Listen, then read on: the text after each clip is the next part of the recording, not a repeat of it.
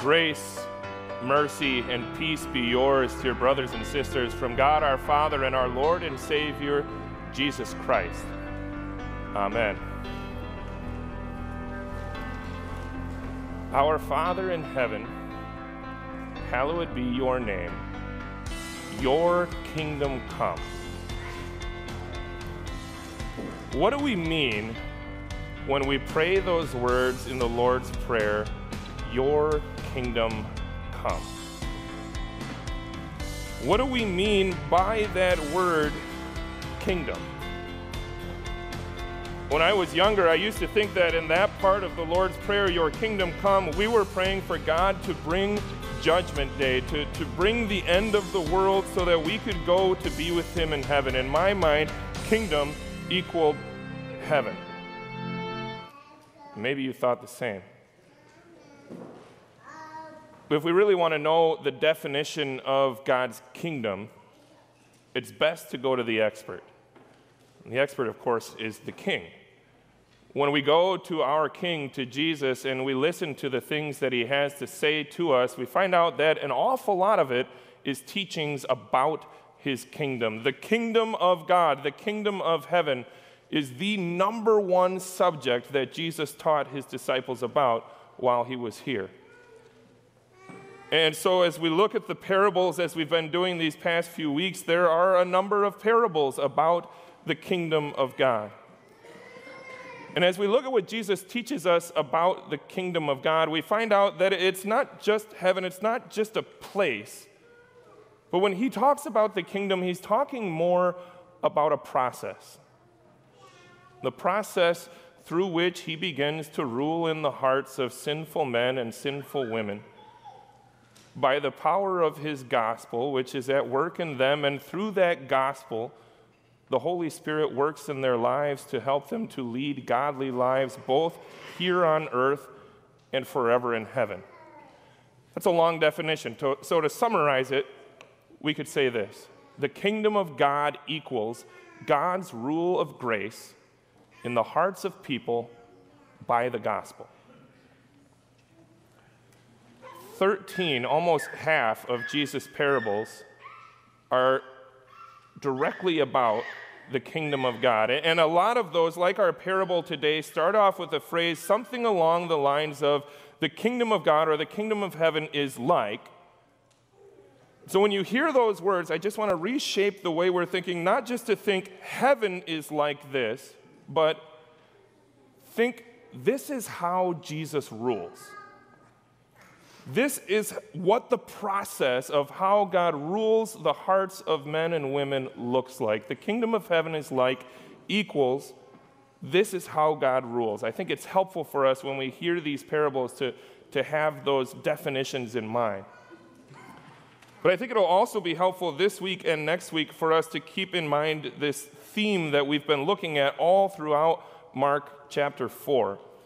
That everything we've seen, all of these teachings that Jesus is giving us are all meant to help his disciples with the same problem, this problem of why the way he's ruling in the world does not seem to match up with the way that they think he ought to be ruling. It's not actually, there is no problem with the way Jesus was doing things. The problem is with the understanding of his disciples. And I think we have the same problem today. We look at our own lives and what's going on there. We look at the lives of other people in the world around us, and we have a temptation to think, I really believe God ought to be doing this differently. He ought to be acting here in a way that I don't see him acting. He ought to be working in this person's life in a way that I don't see him working. My life ought to look a lot different right now, too. So as we look at our parable today, it's good for us to keep in mind that through it, Jesus is trying to teach his disciples then how it is he operates, but he's also doing the exact same thing for you and I today. Give our attention to our parable from Mark chapter 4, verses 26 through 29. Please stand for the reading of the gospel lesson. Jesus also said, "This is what the kingdom of God is like. A man scatters seed on the ground. Night and day, whether he sleeps or gets up, the seed sprouts and grows, though he does not know how. All by itself, the soil produces grain, first the stalk, then the head, then the full kernel in the head. As soon as the grain is ripe, he puts the sickle to it, because the harvest has come. This is the gospel of the Lord. Thanks be to God. You may be seated.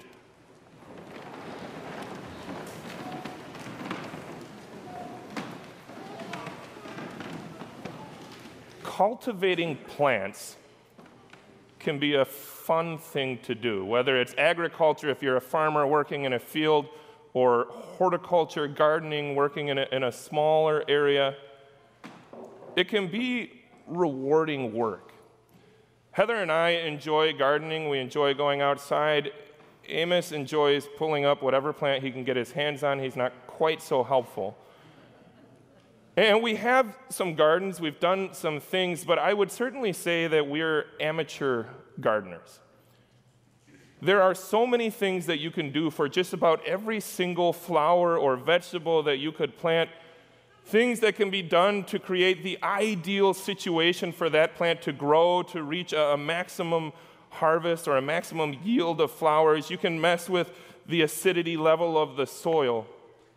You can give it different fertilizer throughout the year. You can plant different plants around it. There's a lot that can be done with pruning for different plants. I don't know any of that. And the few things I do know about gardening, I tend to ignore. Apparently, you're supposed to pull all of the weeds out, but that sounds like a lot of work to me.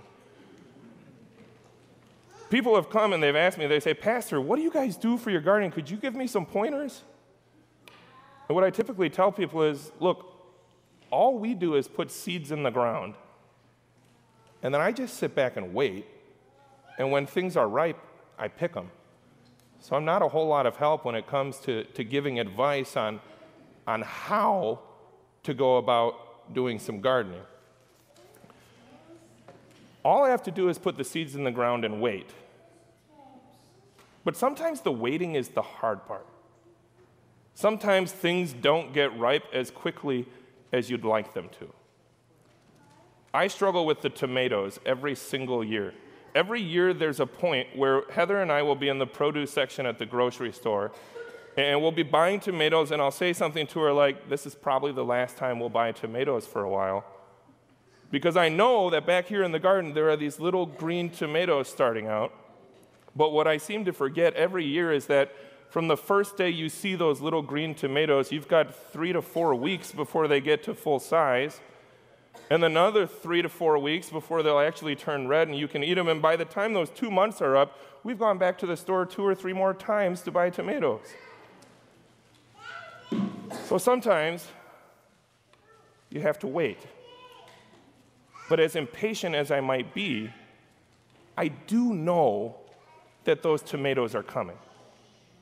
From the moment I see that first little tiny green fruit, really back before them, from the moment I see that little seedling come up out of the dirt, I know the seed did what it was supposed to do. It germinated, it sprung up, there's a plant, and now I know those tomatoes are coming. I know I don't have to doubt the power of that seed.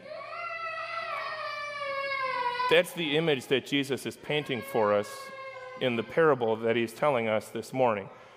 The only difference is he's talking about a seed of grain rather than a tomato seed.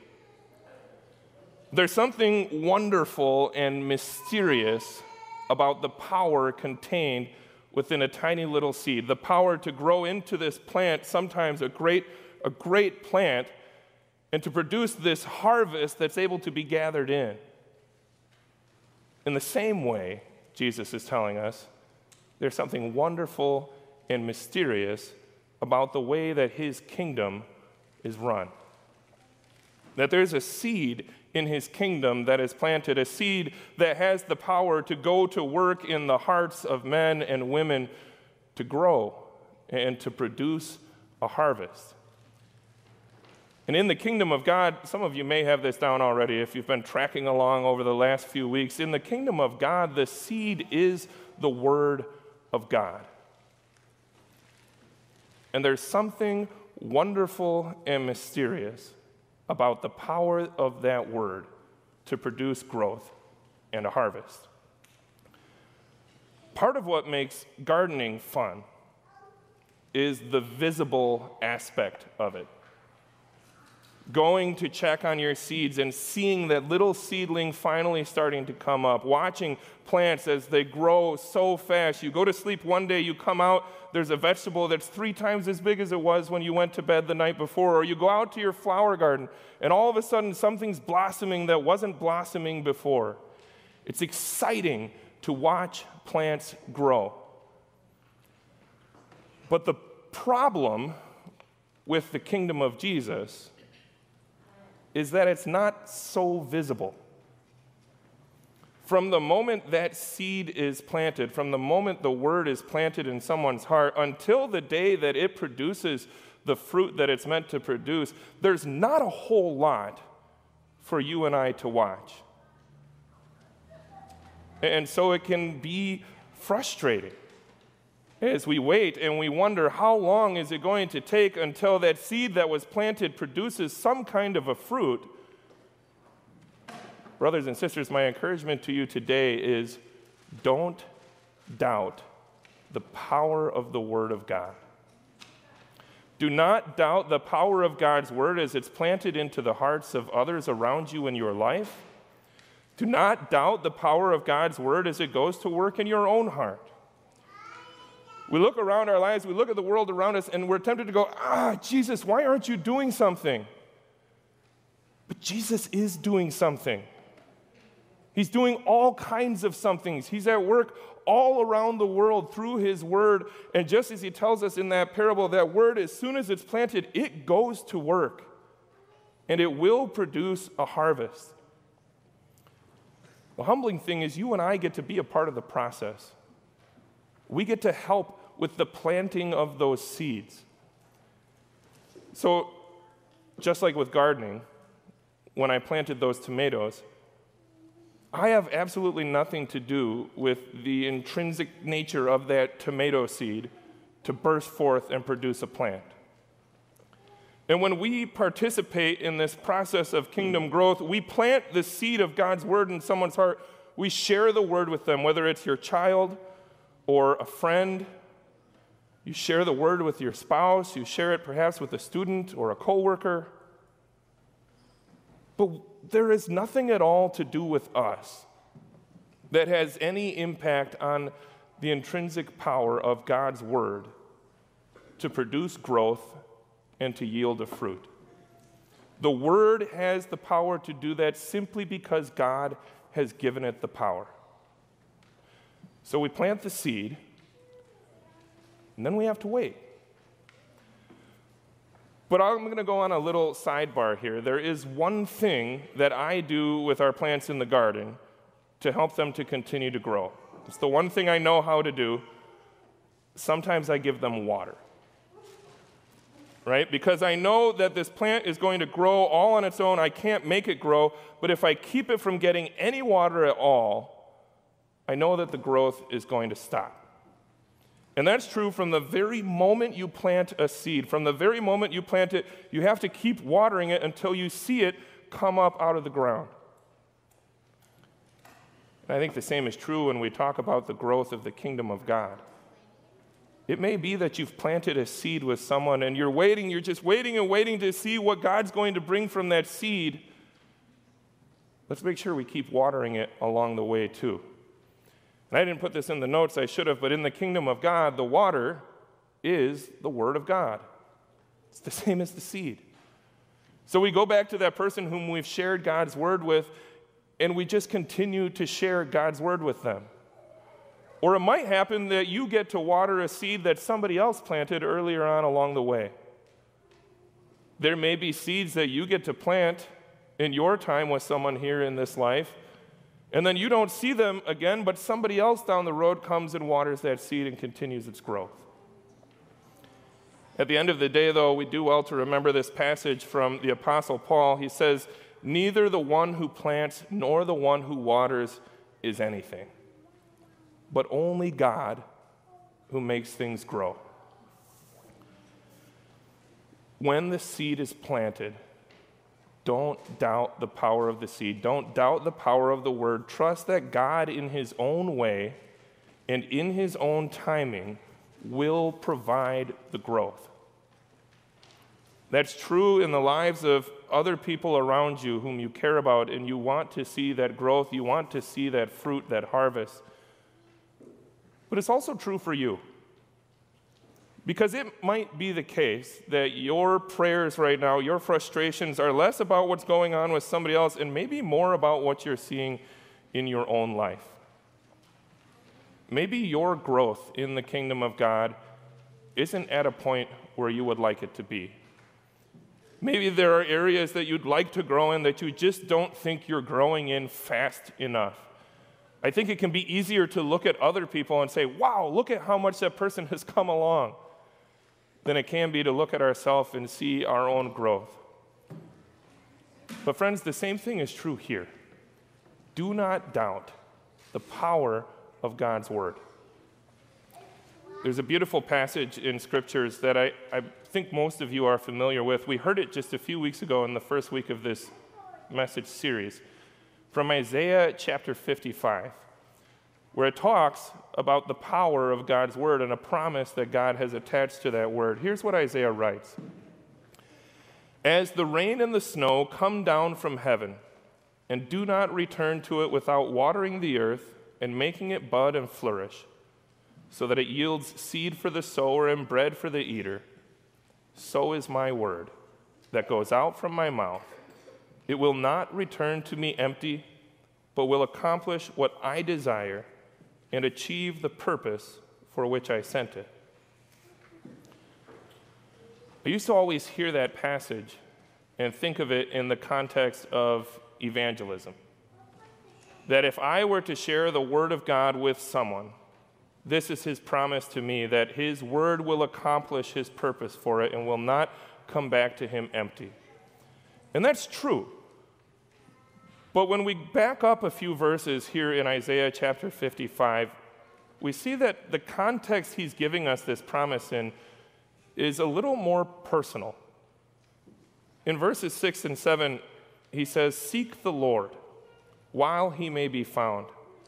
Call on him while he is near. Let the wicked forsake their ways and the unrighteous their thoughts. Let them turn to the Lord, and he will have mercy on them.